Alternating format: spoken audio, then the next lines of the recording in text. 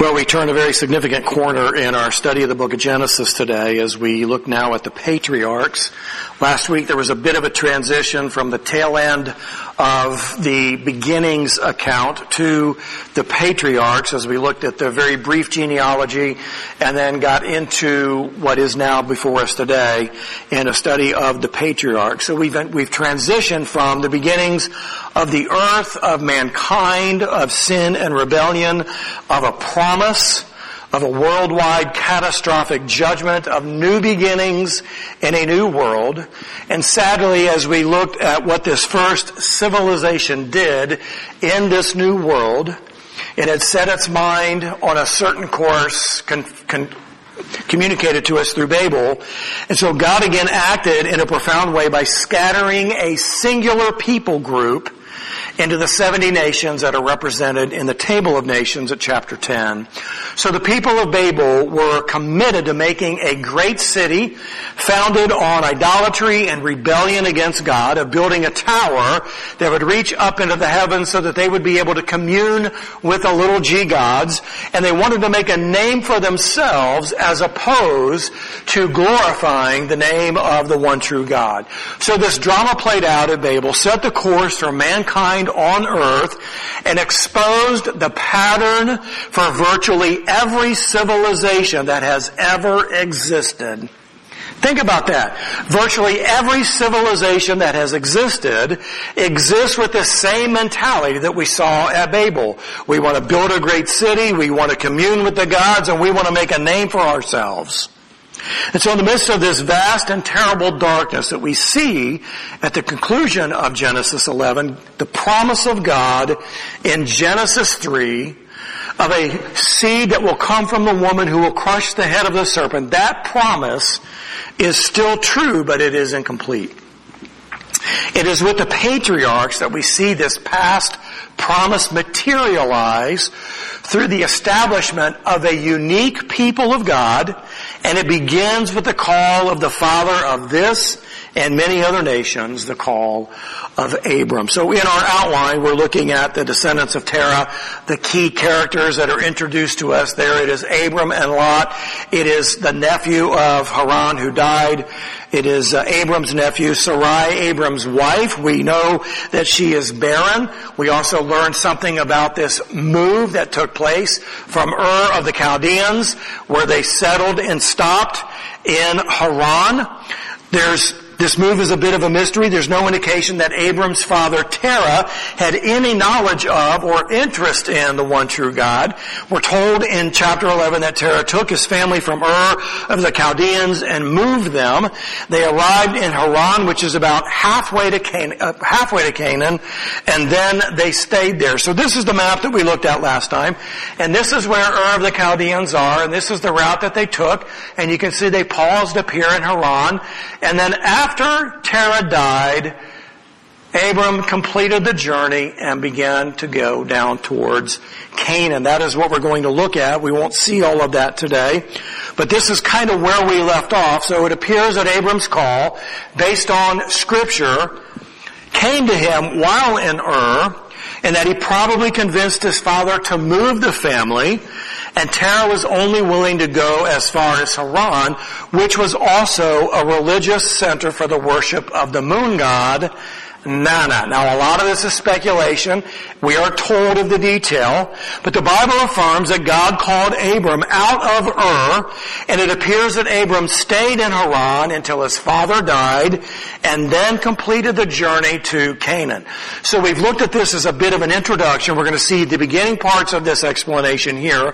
I very ambitiously wanted to go through verse 9 today, but very quickly discovered that wasn't possible, so we're going to stop at verse 3. So there's a part of this that we have been introduced to. Some of this we'll see today, and then the completion of this call we're going to see next time. So we're going to read together Genesis chapter 12, verses 1 through 3, as we look at the call that comes to Abram. Now the Lord said to Abram, "Go forth from your country, and from your relatives, and from your father's house, to the land which I will show you.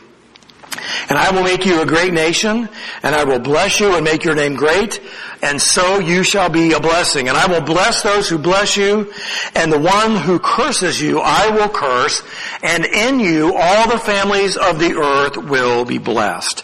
So as we continue developing our outline, we come to number 3 here, and that is the call. We see the key players, we see the move, there's this unexplained pause in Haran, and now we get more detail about the call that comes to Abram. So as we've seen in several places within our study of Genesis, Moses is not concerned with the strict chronology. He isn't trying to tell you in sequential fashion all the events that took place. So there's some things that are out of place as we would think about them or perhaps even understand them, and they're out of place for a reason. And so what we see here is another example of this. It is very likely that the call recorded here actually preceded the move that was explained to us in the tail end of chapter 11. For reasons not provided in Scripture, Terah and the rest of his family moved from their home up north as we saw on the map, and they settled in Haran, and it appears that this was as far as Terah was willing to go. Now, as we think about this, there's a lot that we can't explain. There's a lot that we cannot know, but we don't need to get bogged down in those details. So as we look at the call here, one commentator says this: the divine call of Abram is central to the patriarchal narratives because it includes 3 components that explain the thematic development of the remainder of the book of Genesis and the entirety of the Pentateuch, the first 5 books of the Bible. What we're going to see in the call here is central not only to the remainder of our study in Genesis, it is central to all of the Pentateuch, and really I think you could argue it's central to all of Israel's history, even in the modern day. These 3 vital components are land, nation, and blessing. All of Israel's existence has been about the land that God promised to them. It was about the establishment of a nation ordained by God to be His people, and it was this blessing through whom all of the earth would be blessed, originating in era by the graciousness and the goodness of God. So these 3 components here, land, nation, and blessing, are central to the call of Abram, to all that we're going to study in Genesis, and to the Pentateuch, and by extension, all of the Old Testament. All of Israel's history is embedded in this call of Abram and the promises that God makes to him in this call. So let's look at this call. Letter A, there's a call to leave. The very first part of verse 1a. Now the Lord said to Abram, go forth from your country and from your relatives and from your father's house. Pretty straightforward, right? All we know about Abram's past is in the brief genealogy that preceded this call, and what can be known very generically about the ancient city of Ur. Moses completely omits, overshadows, ignores the first 75 years of Abram's life. It is all of a sudden, here's this man, and God has now issued a call to this man, and we know nothing about him other than the line of ancestry that he comes from. So I believe this call to Abram here is very different from the unique call that was given to Noah. Noah was a righteous man. He was blameless in the sight of God. He was one of only 2 people, the Bible says, walked with God. And so God chose Noah to build the ark because he was this incredibly righteous man. I don't believe this was true of Abram at the time of his call. Abram was a pagan in a family and a country of pagans, and God, for reasons not explained to us, called Abram to leave. We aren't given any details about this call. We don't know when it occurred, how it occurred, what Abram was doing, where he was going, nothing. We don't know anything. So the questions are, was he worshiping Nana, the moon god, on the top level of the ziggurat when Yahweh suddenly and unmistakably appeared to him? And he said, wow, You are manna. You're something different. We don't know if that's what happened. Was there a gradual revelation of the identity of Yahweh that enabled Abram to finally understand who the one true God really is? We don't have any of this information. We just don't know, but I believe that God simply called Abram out of this life of paganism. This call was not based on who Abram was, but on who God wanted him to be. Noah was a righteous man, blameless, who walked with God, and out of a culture of rebellion and idolatry, God pointed to the only one who walked with him. Very, very different. Abram is called out of this culture of paganism because God simply chose him to be the father of this unique people of God who would later be called Israel.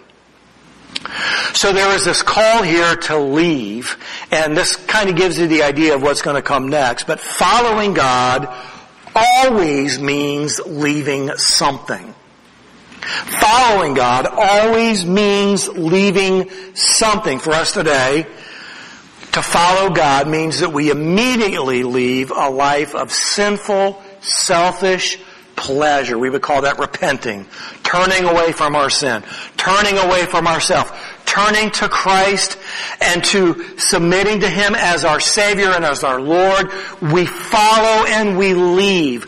They are part and parcel. They cannot be separated. For some, the call to leave or to follow may include something vocational like a job. It might involve something relational, like getting away from people who are bad influences or those that would interfere with our ability to follow with God. Sometimes the call may mean leaving where we are geographically and going somewhere else, like a missionary to another country or to a ministry in an area where we don't live. To follow God always means to leave something. Abram's call was on a whole other level. In many ways, it encompassed all of these things and so much more. The call to leave is expressed to Abram in ascending order of difficulty. Leave your country or leave your land. That's pretty tough, right? Do you want me to leave? You want me to leave the United States? Well, that seems like a pretty big move. I don't know why I would want to do anything like that. That sounds like that's going to be really, really hard. Well, on top of that, I want you to leave your people. I want you to leave all of your relatives. Really. Leave the States, leave everybody I've ever known, and go someplace else. Yeah, that's exactly what God is asking Abram to do. Leave your father's house. Leave your nuclear family. So not only is he going to leave his land, he's going to leave all of his countrymen, and he's going to leave the entirety of his nuclear family. So you're asking me to leave my family, my father, his guidance, his protection, his provision, his influence over my life. Is this what you're really asking me to do? Yes, that's what I'm asking you to do. I'm asking you to leave it all and follow me. The leaving that God is asking of Abram in your country, your countrymen, and your relatives, this would eventually constitute the most significant kinship units that people would know and value. Tribe, clan, and family. That's the way ancient world understood who we belong to. We belong to a tribe. It's a tribe is a group of people in a continuous place, geography. There is this clan, the greater group of people that I'm affiliated with. Think like we're all Pennsylvanians, right? And then we're talking about leaving family. All those that are related to me by blood and by law. Leaving it all. God simply calls Abram to leave everything and everyone behind. Letter B in our outline, not only is there this call to leave, but the implication is to follow me. 1b, the last part of verse 1, to the land which I will show you. Now this has a dual role here. So Abram left everything behind without knowing where he was going or when he would get there. Now this is what most would consider a blind leap of faith. You've heard that term, right? A blind leap of faith. I want you to leave everything and everyone, and I will eventually tell you to stop when you get to the place I want you to go. Now just think, what would you do if your child or your sibling or a close friend came to you and says, hey, God has called me to leave the United States. I'm not taking anybody with me. I don't know where I'm going, but I know I'm going to know when I get there. What would you say? He said, are you nuts? Why would you think that God would call you to do such a thing? We couldn't understand that. This is a call that is beyond all calls. What God is calling Abram to do, this pagan of paganism, is just immense. And there's no background given to us as to how or why Abram should even understand, embrace, or follow through with this call to leave and to follow him. The faith that pagan Abram possessed and a God that he likely just came to know is far beyond anything we could even begin to understand. And as we know, Abram obeyed completely. We aren't told of any questions or refusals or bargains that Abram might have thrown into the conversation. Remember Moses when he was called Yahweh God and Yahweh God and what about God? Remember Jonah? Jonah said, nope, I'm going that way. Then we don't know anything about what Abram's response might have been. All we know is that he obeyed. By the way, this call to leave it all, this call to follow God, is actually the call of the gospel. It's the first call of the gospel before there was this thing that we would call and understand as the gospel. Jesus would say in Matthew chapter 10, he who loves father or mother more than me is not worthy of me, and he who loves son or daughter more than me is not worthy of me, and he who does not take his cross and follow after me is not worthy of me. He who has found his life will lose it, and he who has lost his life for my sake will find it. You don't read anything like that in the book of Genesis. You don't really read anything like that in the Old Testament. But this is exactly what God is calling Abram to do. Forsake it all and follow me. It is the first instance of the call of the gospel. So when we come to Christ, we aren't told what our future will be like. We aren't told where we're going to go or what we're going to do. It's like a blank contract. God says, follow me, and I'm going to fill in all the details later. And we say, okay, God, I trust you. And then as God begins to fill the details, we say, wait a minute, that's not what I bargained for. We aren't promised a life of comfort and ease. We aren't promised a life that is smooth and conflict-free. What we are told is that He will be with us every step of the way. We are told that He will be leading us towards our ultimate good. And we're told that in spite of our external circumstances, He will provide peace and joy that is beyond our understanding. The reality is that as Abram closely followed God, abided in Him, remained in Him, he never wavered. When Jesus was preparing His disciples for His death, His burial, His resurrection, and then His eventual ascension out of their lives physically, He said this, if you keep my commandments, you will abide in my love, just as I have kept my Father's commandments and abide in His love. Highlight this, these things I have spoken to you so that my joy may be in you and that your joy may be made full. Now, Jesus wasn't walking around dragging His feet, kicking up a cloud of dust saying, I can't believe this is what I'm here doing. I can't believe I've got to do this. I can't believe these people I got to deal with. Do you believe Jesus was filled with joy? Do you believe that Jesus' joy is greater than the joy that you and I experience? How can we know that joy? He tells us. Abide in Him. Connected to the vine.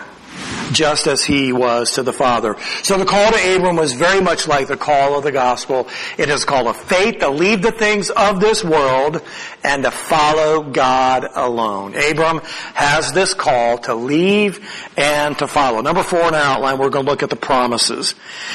Now I got to tell you, this could be a lot longer than it is, and it's longer than I would prefer, but I don't want to come back and revisit this in its entirety. So this call to follow, to leave, is followed by these incredible promises that God makes to Abram. So while I'm sure these were very intriguing at the time Abram heard them, these promises most certainly did not erase the need for Abram to exercise faith in following God and trusting that God would actually do these things. So what is implied in the leaving to go where God would lead Abram is the promise of land. The first key component to the existence of the nation of Israel, it is land, nation, and blessing. And so to go to the land that I am going to show you is the promise of land for the eventual nation that Abram would actually become the father of. He wasn't just to go someplace that God wanted him to go.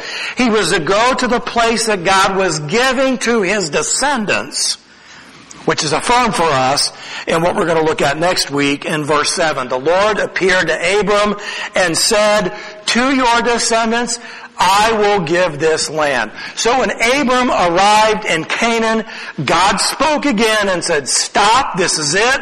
This land is going to belong to your descendants. This is now your home. Now you can pause right there and you can inject 2,500 years of human history and the conflict that exists in the Middle East. It's all about land. It's all about where the Israelites said, God gave me this. And all these other groups are saying, we got it first. We were here, not you. And so this whole conflict is over land. Key component to the patriarchal narrative, to all of Genesis and to all of the Pentateuch. Without a land to call their own, people are just nomads, doomed to live a life as foreigners in someone else's land, always guests, never a citizen. Abram is called to go to the land of promise, or the promised land, that which is given to Abram and his descendants by God. So land will become the dominant theme throughout Genesis and the Pentateuch. The battle for land still challenges Israel today. Now we can backtrack to October when the Palestinians began to lob bombs into Gaza. What was that all about? This is our land and you're here and we don't want you here anymore. So we're going to bomb you and kill you and get you out. That's what it's all about. So we'll talk more about the land next time. So as we continue in the promises that are here, letter B, the promise of a nation. Beginning part of verse 2, and I will make you a great nation. Abram will become the father of Israel. Now this is an incredible promise. Not only because Abram is going to be the father of a nation, but Abram is 75 years old and he's married to a woman who cannot have children. Yeah, it's like, wait a minute, God, what did you say? I'm going to be the father of a great nation? How's that going to happen? I'm an old man and my wife can't have kids. Well, Abram is aware of this. He knows Sarai cannot have any children. And so this promise of being a father of a great nation had to have been incredibly startling as Abram heard God speak these words. And it should remind us that what is impossible with man is very possible with God. We look at these things and we say, that can't happen. There's no way. And God says, way. I mean, we just forget that, don't we? God is capable of doing far more than we can ever expect. And here 75-year-old Abram is hearing this promise about becoming the father of a nation when he doesn't even have a kid yet. The challenge of seeing this promise fulfilled is a prelude to the miracle that God will perform, and it speaks of how the sovereign plan of God cannot be stopped. Now this wasn't a promise that God made that was dependent upon the actions of Abram. Well, if you go see the right doctor, if you really eat healthy and exercise more and do this and don't do that, then you might have a kid. That wasn't it at all. You will be the father of a great nation. It's my plan and it cannot be stopped. It's the sovereign plan of God. Man cannot stop God's plan. So just as God in His sovereignty called Abram as a pagan of pagans to be the father of Israel, He will sovereignly provide the ability to fulfill this promise in Abram's life. Abram is the first patriarch, followed by his offspring, Isaac and Jacob. You've heard this referred to many, many times. The patriarchs, Abraham, Isaac, and Jacob, right? Well, it proves that God fulfilled the promise.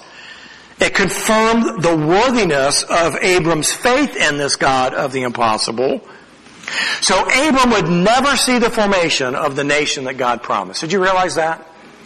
Abram never saw the nation of Israel. But he lived his life with the certainty of it being fulfilled.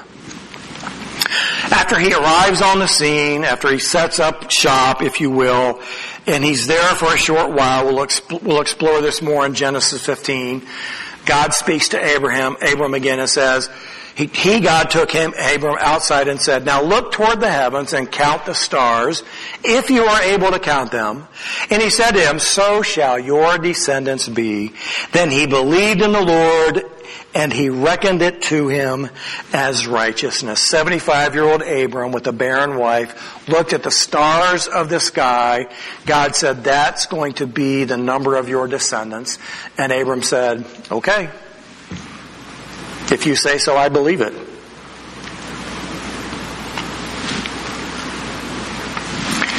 Can we recognize how incredible that kind of faith is when we struggle with being certain that God is there, that God is working for our good, that no matter how crazy it seems and it feels, God is in control? I mean, there's such a disconnect in the faith that we have in what we understand as a finished revelation culminating in the sacrifice of the Messiah for our salvation. And here is pagan Abram believing that God is going to make his descendants as numerous as the stars of the sky when he doesn't even have a wife who can have a kid. There's a disconnect in our faith. So here's 75-year-old Moses gazing at the stars in the sky, going, wow, that's going to be my ancestral tree. It's amazing. God, you're good. He didn't say, well, God, how are you going to do that? Can you fill this out for me? And he didn't ask for any of that kind of stuff. He just believed, and it was credited to him as righteousness. Abram never saw the fulfillment of that promise.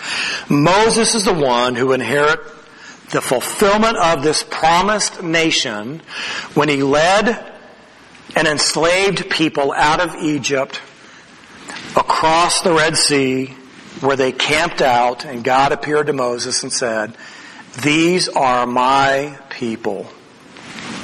Then the nation of Israel was established. Abram didn't see it. Isaac didn't see it. Jacob didn't see it. But they all lived in the confident assurance that God was going to bring this about. Lastly, what we're going to look at here, letter C, is the blessing. You got land, you've got nation, and you've got blessing.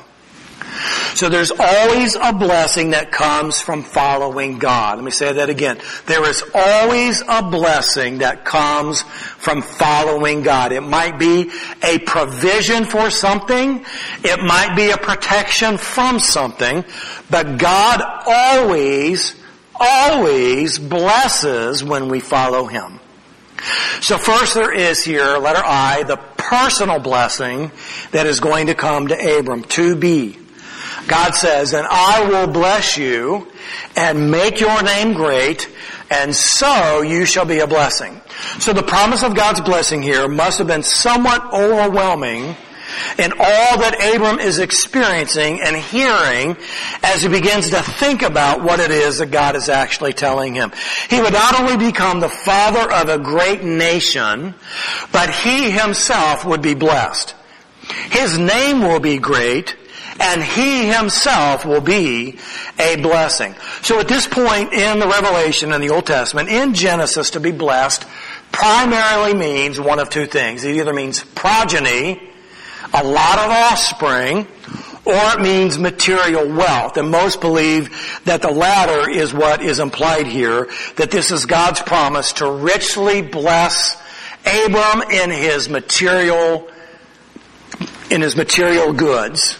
Not only in the progeny, but also in the material goods. For whatever Abram would sacrifice and leave behind, God would replace with great abundance. Just think about Job, right? All that Abram would sacrifice and leave behind, God would replace with great abundance. But he's also going to make Abram's name great. Now, this ought to remind us of what transpired at Babel. What were the people of Babel bent on doing? We want to make a name for ourselves, right? They wanted to be celebrated. They wanted to be known. They wanted fame. They wanted notoriety. They wanted to be the who's who. But this is not Abram's desire. This is not Abram's bartering with God. This is simply God saying, I am going to make your name great. Abram didn't seek it. Abram didn't ask for it. Possible Abram didn't even want it. But God said, this is going to be the result of your faith in me. You're going to be the father of a great nation. I am going to bless you. And I am going to make your name great. Abram would have tremendous influence for generations. And in the day of Jesus, Abraham was still revered as the prime example of what walking with God looked like. So in chapter 17, when God changes Abram's name, he says this, no longer shall your name be called Abram, but your name shall be called Abraham, for I have made you the father of a multitude of nations. I will make you exceedingly fruitful, and I will make nations of you, and kings will come forth from you. Not only the father of Israel, do you see what God promises here? But you will be the father of a multitude of nations. Kings will come forth from you. So in every respect, this is what made Abram's name great. The work of God through faith and obedience. Not a coincidence. Not just a perfect storm, if you will. Abram's name was great as the result of faith and obedience. Now, there are people who mistakenly, within Christian ministry, there are people who want their name to be great because they want to be on every TV channel and they want everybody's money and they want all the accolades and all that kind of stuff. This is not what we're talking about here. We're talking about having a spiritual legacy that far outlives your natural life. That is what it means to have a name made great by God. You know, there are probably going to be people who know the name of Billy Graham for generations. Well, here within the nation of Israel, most especially, the name of Abram was great. It was exceedingly great. So we see the personal blessing. Secondly, letter I is the global blessing. Verse 3, and I will bless those who bless you, and the one who curses you I will curse, and in you all the families of the earth will be blessed. So there's far more here than just the law of retribution, where there's going to be curse for curse and blessing for blessing. Those who bless Abram will be blessed, but what you see here is the one who curses you, literally disdains you, I will curse. So they don't even have to do something bad to Abram to be cursed. They just need to hold Abram in a low regard. They just need to ridicule the name of Abram. They just need to relegate him into a nothing. There's that idea of disdaining, cursing, thinking poorly about that appears to elicit God's action towards those who have thought poorly of this great man, Abram. So there will be a heightened, disproportionate punishment for merely disdaining Abram, not doing something negative towards him. So examples of this, Melchizedek and Abimelech were blessed because they came and they honored Abram. Hagar, the maidservant of Sarai, who would eventually give birth to Ishmael, she was cut off from Abram's line just simply because she despised Sarah, who later had her name changed. So there's a significant retribution that comes to those who disdain the name of Abram, the spiritual ancestry of Israel. And it means this: God is at work in these anti-Israel, anti-Christian nations in ways that we may not actually see at work today. For example, the USSR was hostile to Christianity. It doesn't exist anymore in that same fashion as it did. I think about China, who's doing all it can do as a national government to stamp out Christianity, and I just sit back and know that sovereign God is in control and nothing escapes his gaze, and he's going to deal with China in a way that's suitable in his plan. God is at work against those who have great disdain for the spiritual ancestry of Abram. We read something about this in the New Testament. Today, those who align themselves against the church are not going to fare well. This is based upon a warning that we see here, and Paul carries forward that same warning in the book of Galatians 3:29. And if you belong to Christ, then you are Abraham's descendants, heirs according to the promise. You don't have to be Jewish to be a descendant of Abraham. All you need to be is a spiritual ancestor of Abraham because you believe in the one who came through the line of Abraham, Jesus the Lord. And what it says here is that if you belong to Christ, then you are covered under the promises that was made to Abram all the way back in Genesis chapter 12. The promise that all the families of the earth will be blessed is found to be true through Jesus Christ, a literal descendant of Abram, and the fulfillment of the promise of the seed of the woman that would crush the head of the serpent. And this is what Paul also brings forth to us in the New Testament in Galatians chapter 3, saying this: the scripture, foreseeing that God would justify the Gentiles by faith, preached the gospel beforehand to Abraham, saying, all the nations will be blessed in you. So then, those who are of faith are blessed with Abraham, the believer. The gospel of Jesus Christ, first issued as a faith engagement to Abraham all the way back in Genesis chapter 12. This is what Paul is telling us through the inspiration of the Spirit, the same Spirit that inspired Moses to write the history that we're reading and studying, the same Spirit that spoke to the Apostle Paul to join the two together to show how the new completes the old, how the new fulfills the old, how Jesus is what binds the new and the old together. This is what the Spirit of God has done. So then we who are of faith, we who are believers, are included in the promises and the blessing of the patriarch Abram. Our salvation, secured through faith, is the same type as Abram's.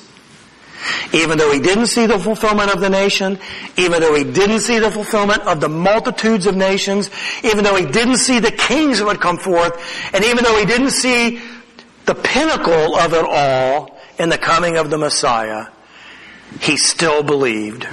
And since we are spiritual ancestors of Abram, our faith secures our participation in the blessing of Abram as expressed here in Genesis chapter 12, verse 3. Now, I hope you don't go, oh, I'm glad that's over. I hope you go, wow. What a God. What a God.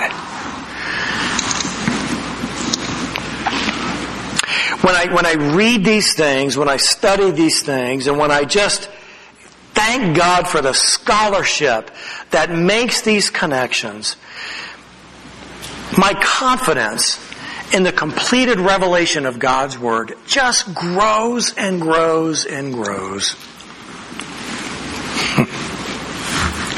God is sovereign. He called each of us out of that sovereignty. And He simply asks us to leave and to follow. And in doing so, we will be partakers in the blessing issued to Abram.